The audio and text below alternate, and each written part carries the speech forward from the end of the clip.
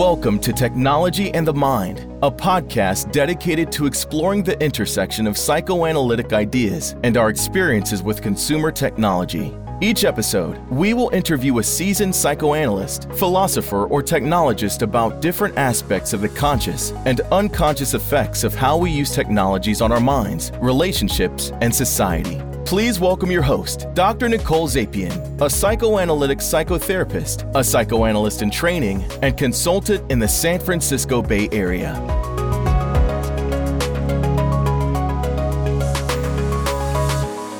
Welcome to Technology and the Mind, a podcast where we interview a seasoned psychoanalyst each month about contemporary psychoanalytic concepts applied to our experiences with consumer technology. Today, our guest is Dr. Tom Wooldridge. Tom Wooldridge is chair in the Department of Psychology at Golden Gate University, as well as a psychoanalyst and board-certified licensed psychologist. He's published several books and numerous articles and chapters on topics such as eating disorders, masculinity, technology, and psychoanalytic treatment. His most recent book is Eating Disorders, a Contemporary Introduction, published by Routledge. He's on the Scientific Advisory Council and the National Eating Disorders Association, faculty at the Psychoanalytic Institute of Northern California and the Northern California Society for Psychoanalytic Psychology, an assistant clinical professor at UCSF's medical school, and has a private practice in Berkeley, California. Dr. Wooldridge will be discussing how psychoanalysts understand narcissism and how we imagine and experience the impact of consumer technology on our understandings of ourselves. Welcome to the show. Thank you. I appreciate the invitation. So, narcissism is a term that's used frequently in conversation these days among lay people. People will often refer to others as narcissists or refer to themselves as being narcissistic. Psychoanalysts have a very particular and nuanced understanding of narcissism, though. Can you say a little bit about how you understand narcissism? Sure, I'll do my best. So, I think for the general public, somebody who's narcissistic is grandiose, arrogant, or entitled. And, psychoanalysis over its history has had different ways of understanding the phenomenon of narcissism. So just to give a few examples, Freud in 1914 published a famous paper called On Narcissism. And in that paper, he put forward a very complicated and multifaceted way of thinking about narcissism psychologically. Then in the 70s and 80s, there were two figures, Kohut and Kernberg, who had a fierce and publicized debate about the nature of narcissism. So just in very brief terms, Kohut thought of narcissistic pathology as the end product of parents' unsuccessful attempts to negotiate the child's developmental needs. He talked about those needs in terms of mirroring and idealization and twinship. So for him, narcissism is a kind of developmental arrest that it results from a mismatch in the child's normal narcissistic needs and the environment's ability to respond to them. Kernberg had a very different understanding. He saw narcissism as stemming from early oral frustration and accompanying rage.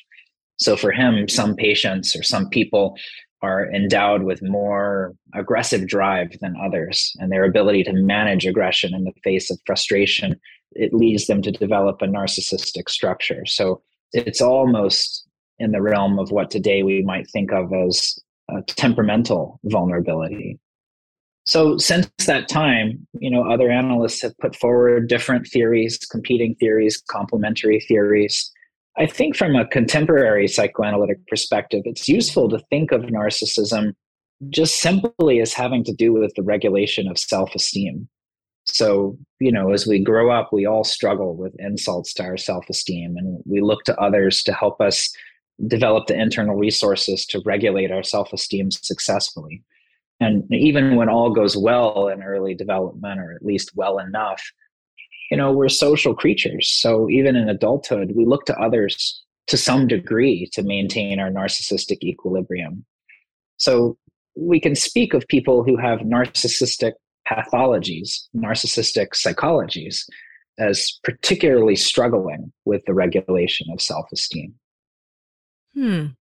So that's really interesting. So there's a continuum and a kind of regulatory process that you're thinking about here. So we all are somewhat narcissistic is essentially, I think, what you're saying, but it can become pathological or problematic if it's extreme.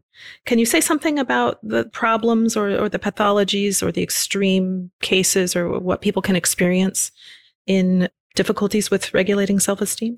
Sure. I think you're exactly right. We all contend with the challenge of maintaining narcissistic equilibrium or regulating our self-esteem. I think we can think of people that have narcissistic psychologies or narcissistic character structures as particularly struggling with that challenge. And these people are, in some fundamental sense, fighting against feelings of internal emptiness and shame. Those feelings of internal emptiness and shame, they stem from earlier experiences in their psychological development.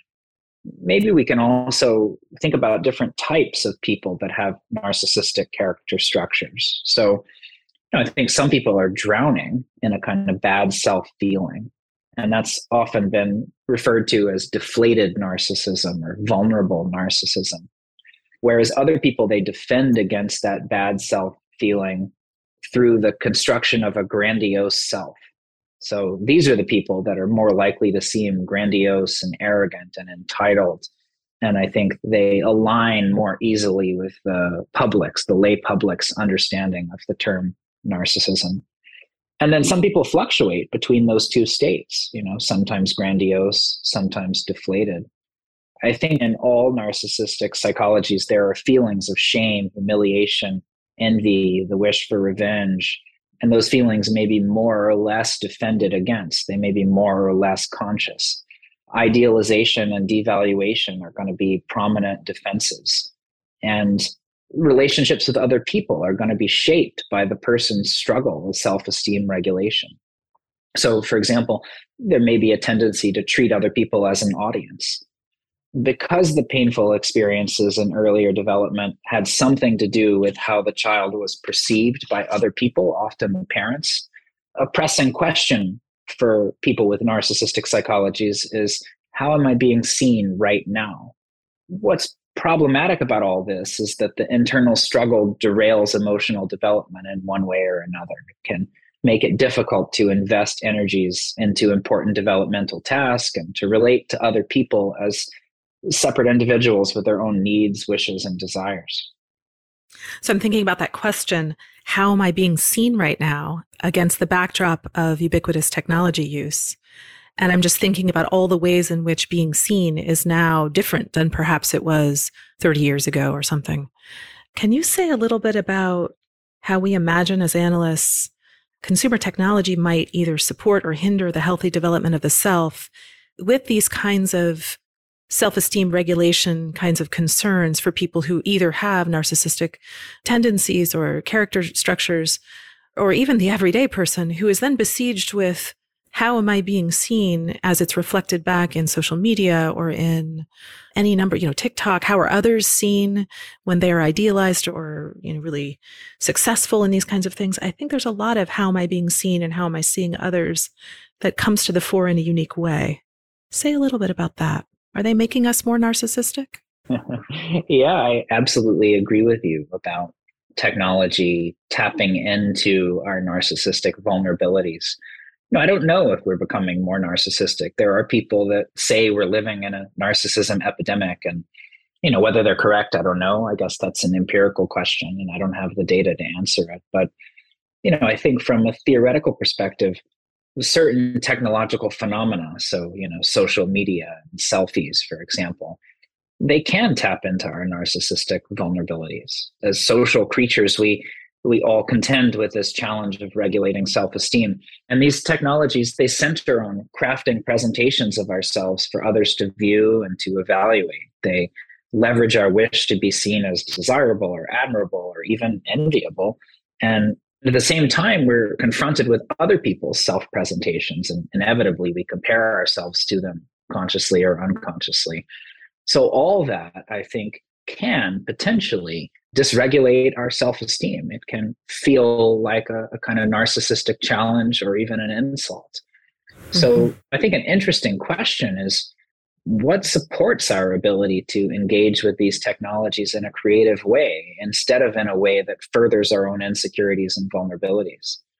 So, in my own practice, I've seen young people experiment with their own online self-presentation they know more about this than I do usually, but using filters for their selfies or TikTok videos, and this kind of experimentation with self-presentation can be enlivening and playful and can allow them to experiment with identity. And I've also seen, young people use technology as a means of affiliation, social affiliation and engagement that otherwise feels inaccessible to them. And I've even seen that for some, that kind of engagement can be a stepping stone to engagement with people in the real physical world. Mm-hmm. So, I think the question is, why are some people able to use technology in that way, whereas others become ensnared in more destructive ways of relating to it? So I think, obviously those who are more secure in their self-esteem, for whatever reason, stand a better chance of being able to, engage creatively with these platforms. But I don't think that's the whole story. I've seen people with significant vulnerabilities nonetheless make creative use of technology. Mm-hmm. I think there's a lot more that we need to understand here. As you're talking, I'm thinking about the role of attention in all of this, sort of the idea that those who have the capacity to reflect on their technology use, or those who can pay attention to multiple different kinds of perspectives, maybe stand a better chance of reflecting on all of these issues and making some choices that are creative than others who get ensnared, as you say, where it's kind of knee-jerk. I'm just going to continue. I'm going to respond to this in whatever way I feel in the moment, impulsively, like I should. What do you think about the role of attention? Yeah, I think that that's an interesting one. There's a lot here that, I'm not the most sort of qualified to speak about, but my lay understanding of technology and social media, for example, is that it's very much designed to be habit forming and to pull us into inattentive ways of relating to it, to kind of further our engagement with it. And so I think even the most evolved among us are challenged with how can we insert moments of reflection and thought and deliberation in that kind of engagement. It's hard because it pulls on something that's very fundamental in our constitutions. Mm-hmm. I want to open up this idea of enlivening and creative use of self-presentation. And I want to think more about the destructive aspects too, because sometimes I get a little preoccupied with the ways in which the feedback that one gets for any kind of online activity gets integrated into the self. And I wonder if you think that's different than face-to-face feedback that one might integrate in the real world. Or is there something that we gain or something that we lose in this kind of bi-directional interactions that happen that might be filtered, that might include curated pieces of oneself and one's audience? I mean, even this podcast, we're going to edit this actually, and it's going to be a curated version of our conversation. And our listeners are going to, respond to that instead of the raw conversation. Are we losing something maybe through editing or curating how we present? Yeah, I think that's an interesting question. Clearly we're gaining something by curating content in that way. The listeners get, hopefully a more kind of polished presentation of our conversation. I like to think that's nicer. Yeah. Yeah. That's what we're hoping for. The things that are exchanged between us or the things that I say that don't make sense can be, hopefully edited out. So, hopefully people are left with something that's, more useful to them. But at the same time, right, we're removing some of the messiness of human conversation, some of the flaws that I bring to the conversation, with you, some of the moments that I misspeak or, can't gather my ideas quickly. So it does, in a way, present a kind of idealized version of our conversation. Mm-hmm. So the more that we encounter, idealized content, it can really skew our evaluation of what's good enough. So that's one direction my thinking goes. And then in another, to get back to your earlier point about how people are impacted by online content versus, face-to-face conversation. I think that in many forms of online engagement, you're left relating less to the person that you're interacting with and more to your own projections in relation to them. So if you think about something like text message, text messages get exchanged. So much of what you imagine is just that. It's an imagination. What is the tone with which these words are being communicated? What's the facial expression of the sender? Are they a friend or an adversary? We're filling in the blanks there because we don't have the information we would have in a face-to-face conversation. So in some ways, we're left relating more to our internal worlds and perhaps therefore more prone to a certain kind of emotional injury or dysregulation. Uh-huh. That's a really interesting idea. I think that's very important. So I want to explore this a little bit more with you with some of the work that you've done clinically. And you've written some really interesting articles describing clinical cases that include the use of technology to facilitate therapeutic process by helping patients to have some creative control over how they're seen so that you can provide for a more productive exchange and really deepen the work and help them. Can you say a little bit about these examples? What does it mean for us to think about the creative use of technology inside of psychoanalysis? Sure. Yeah. So, as I look back over those two articles that you're referring to, they both focus on the ways that technology and online spaces can serve either as a retreat from painful aspects of reality or as a creative space, with that creativity facilitated to some degree by the way that the technology temporarily shields us from painful aspects of reality. In psychoanalytic jargon, you can either find yourself in a psychic retreat or in a potential space. This is not my idea. I'm taking this idea from other theorists, other writers who've even looked at technology in this way. I'm applying it, though, to specific phenomena. So in one of them, which I think was my first, it was about a specific case, a case of a young man of short stature, what's commonly referred to as dwarfism. And he had, understandably terrible shame in relation to his physical differences. And I noticed, this was, 10 years ago now, I noticed that when we met online, I think it was by Skype, it was before we all started using Zoom, that he began to spontaneously manipulate the camera so that at times I had no image of him at all, and at others it was only a partial image. And some of the time, this seemed to lead us to an experience of relational disconnection. It felt like we weren't together in that moment. But at others, I noticed it allowed him to speak more freely. And as treatment progressed, it became clear that he really felt that being seen by me was humiliating. And with the online platform, he was able to control when and how he was seen. And over time, it seemed that really facilitated his ability to be able to increasingly tolerate and to reflect on the experience of being seen by me. So, in this example, he's able to titrate the experience of being seen because he has control over how much he's seen.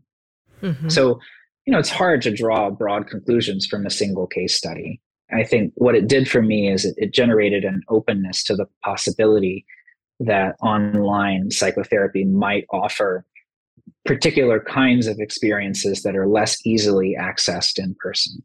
And, I think my experience during COVID working with a lot of people online has to some degree borne that out. As you're talking, I think there's a tremendous amount of sensitivity that you've brought to this particular case where you really had an understanding of how much this person could bear and what could be on the leading edge of that and how the titration was working, because it could very easily work as an avoidance technique, or it's similarly, if one isn't sensitive to what's happening with the patient or the client, then it can really become a problem.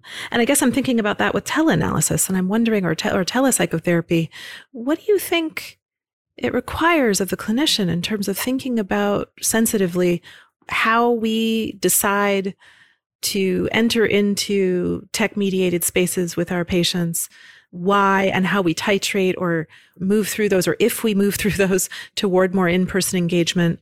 What are your thoughts there? It seems like it requires a tremendous amount of sensitivity on our part. Yeah, I think a tremendous amount of sensitivity and a real tolerance for ambiguity, because this question of titration or Are we avoiding something, or are we working at the edge of what's tolerable? It can be very hard to discern the difference. And often you can only tell in retrospect after you've seen how things evolved from that point forward. Mm-hmm.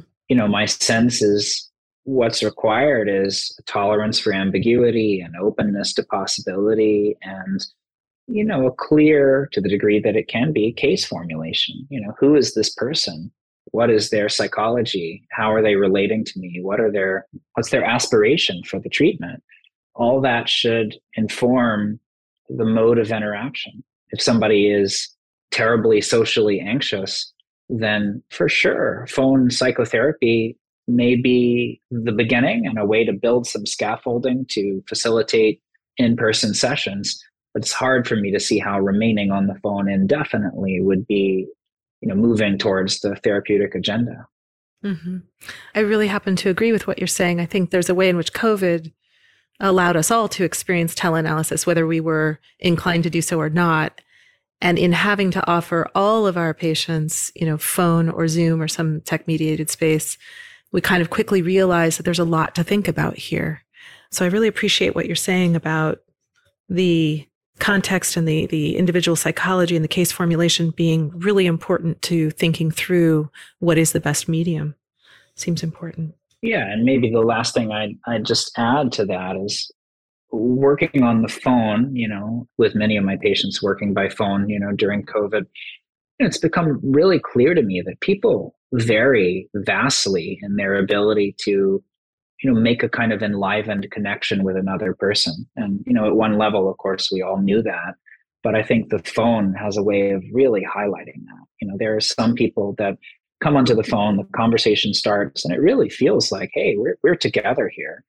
Mm-hmm. There are other people that it felt and continues to feel like such a challenge to reach and maintain a connection with. For some people, it's felt necessary to switch to Zoom or something that has video because the connection is just too hard to maintain by phone. Mm-hmm. I've noticed that also, that some people prefer to switch from Zoom to phone. Mm-hmm. Because the video is distracting, or because they have, anxieties about using tech or what have you, or the two dimensions are preoccupying, or for a lot of reasons. It's a really fascinating moment to think through all of these different issues with telehealth. I agree. You wrote another interesting article that involves an online forum. It's a pro-Ana forum. And you wrote about this from a really interesting perspective. Most clinicians are super critical of these kind of forums, of course, because they promote anorexia. You make the argument that these can also be viewed as potential spaces, which for the lay listener is a psychoanalytic concept that means it really allows for some openness for creativity and so on and thinking. I think this kind of argument could apply to all technologies like violent video games or rape porn or a lot of other things that are generally in polite discourse hated, not only by clinicians, but a lot of people, and are kind of, representative of the underbelly of the online world. Can you say a little bit about the tension between potential space and these kinds of forums in particular, as you wrote about it in this paper, and any criticisms you might have about spaces which also model problematic behaviors?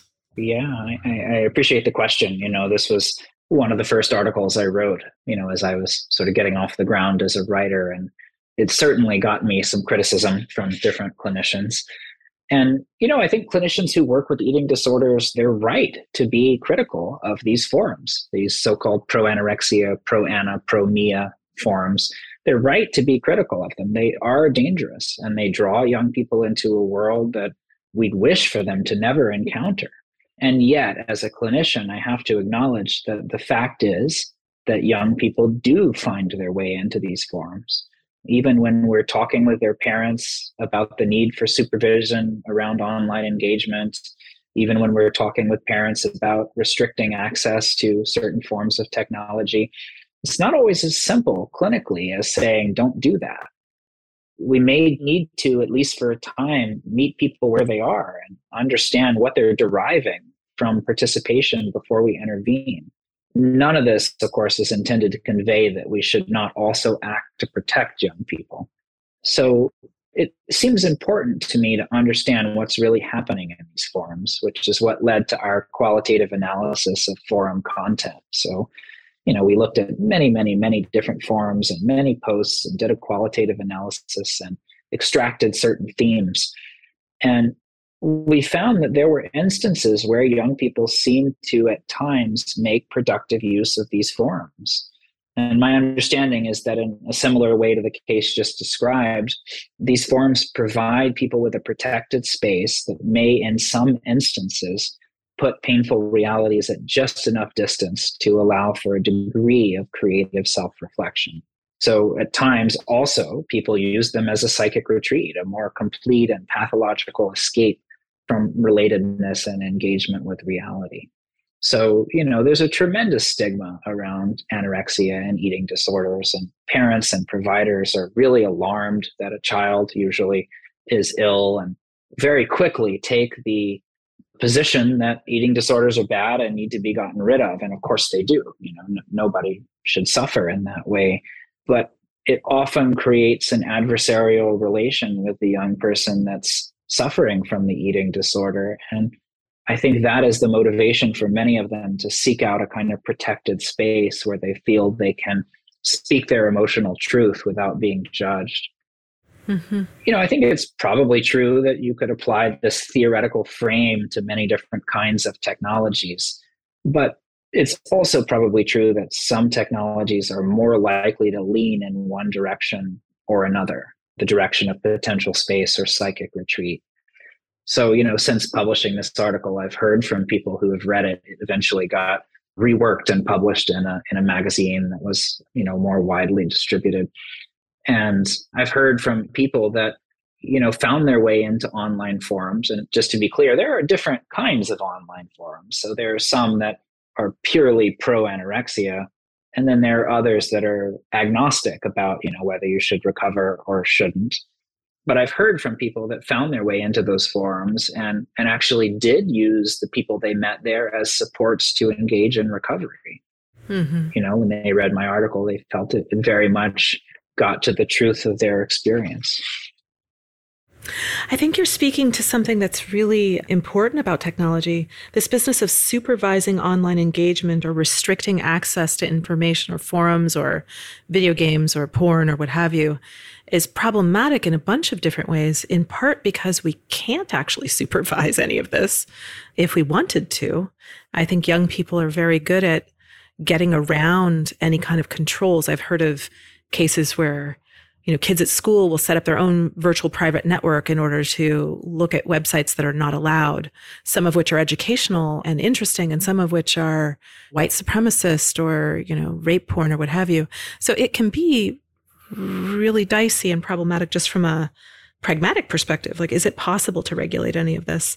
And so in some ways, as clinicians, we're left with, okay, well, if it's not possible to regulate, maybe we lean in and invite it into our consulting rooms and invite it to be explored as a potential space, hopefully, so that it's not siloed off and secret and underground and turned into a psychic retreat. Yeah.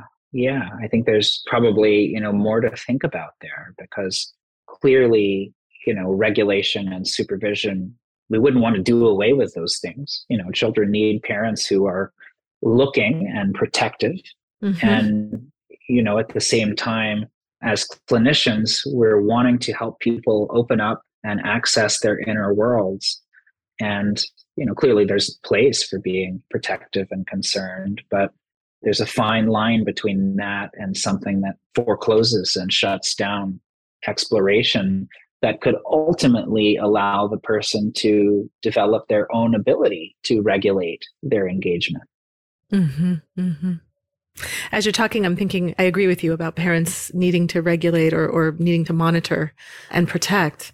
And yet there's this divide that I notice sometimes between the generations. There are folks who are in their 70s and 80s who type with one finger on their phone, as they make a text message, and they're a lot slower to take up new apps and technologies. There are people in my generation, I'm Gen X, who, are fluent with texting and email and so on, but we certainly aren't on TikTok in droves. And then there are young people who really have a different kind of experience with tech And sometimes parents aren't well equipped to be able to understand how to observe and protect because their technology literacy is so different. Mm-hmm. Yeah, I think that's exactly right. Yeah, it can be tough. And maybe even the same is true for clinicians. When we hear these stories, we don't always know what they mean. I mean, luckily you were able to integrate some of these technological issues into your practice, but I don't know if all of us can. Mm-hmm. So do you have any words of advice on how we might better relate to our consumer technologies to preserve and improve the quality of our relationship with ourselves and others? I wish I had more wisdom to offer here than I do. I think, like almost everybody, I struggle with this on a personal level. I grew up just fascinated by computers and technology. In some ways, I'm kind of bridging the divide. I was very enamored with computers and, even the early internet in my childhood. It was all very slow, kind of dial-up modems, bulletin boards, but there was interaction with other people. And I was very familiar with that online world and found it to be very intriguing. Now fast forwarding through the decades, I have a kind of nostalgia for the days before cell phones and email. It's so challenging to relate to these technologies intentionally because, like I said earlier, they're designed to draw us into them in a repetitive and deadening way. So I think there's, much that we as individuals can do and as a larger community that we need to reflect on. I guess if I had one word of advice, and it's probably also advice I need to give to myself, I think there's value in intentional reflection about how technology is functioning for each of us, in each particular moment or each particular day of the week, whether it's personally or with our patients or at work. That seems like sound advice. I sometimes find myself longing for a healthier version of a cell phone that comes preloaded with only a few apps and allows me to explore the internet, but gives me reminders and messages when I'm needing to reflect or slow down or something.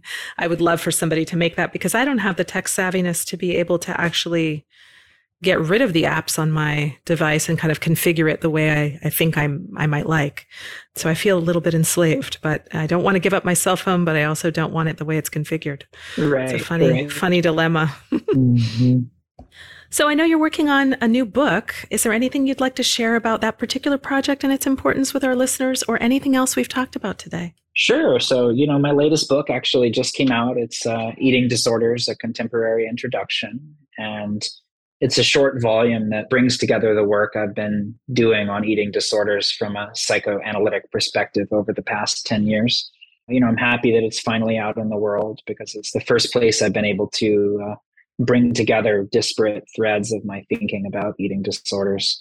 I think that's the main thing. I'm on the internet and you can find me at tomwooldridge.com. And, I hope this conversation is useful to listeners. I do too.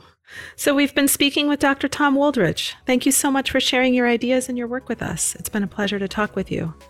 And thank you all for listening to Technology in the Mind.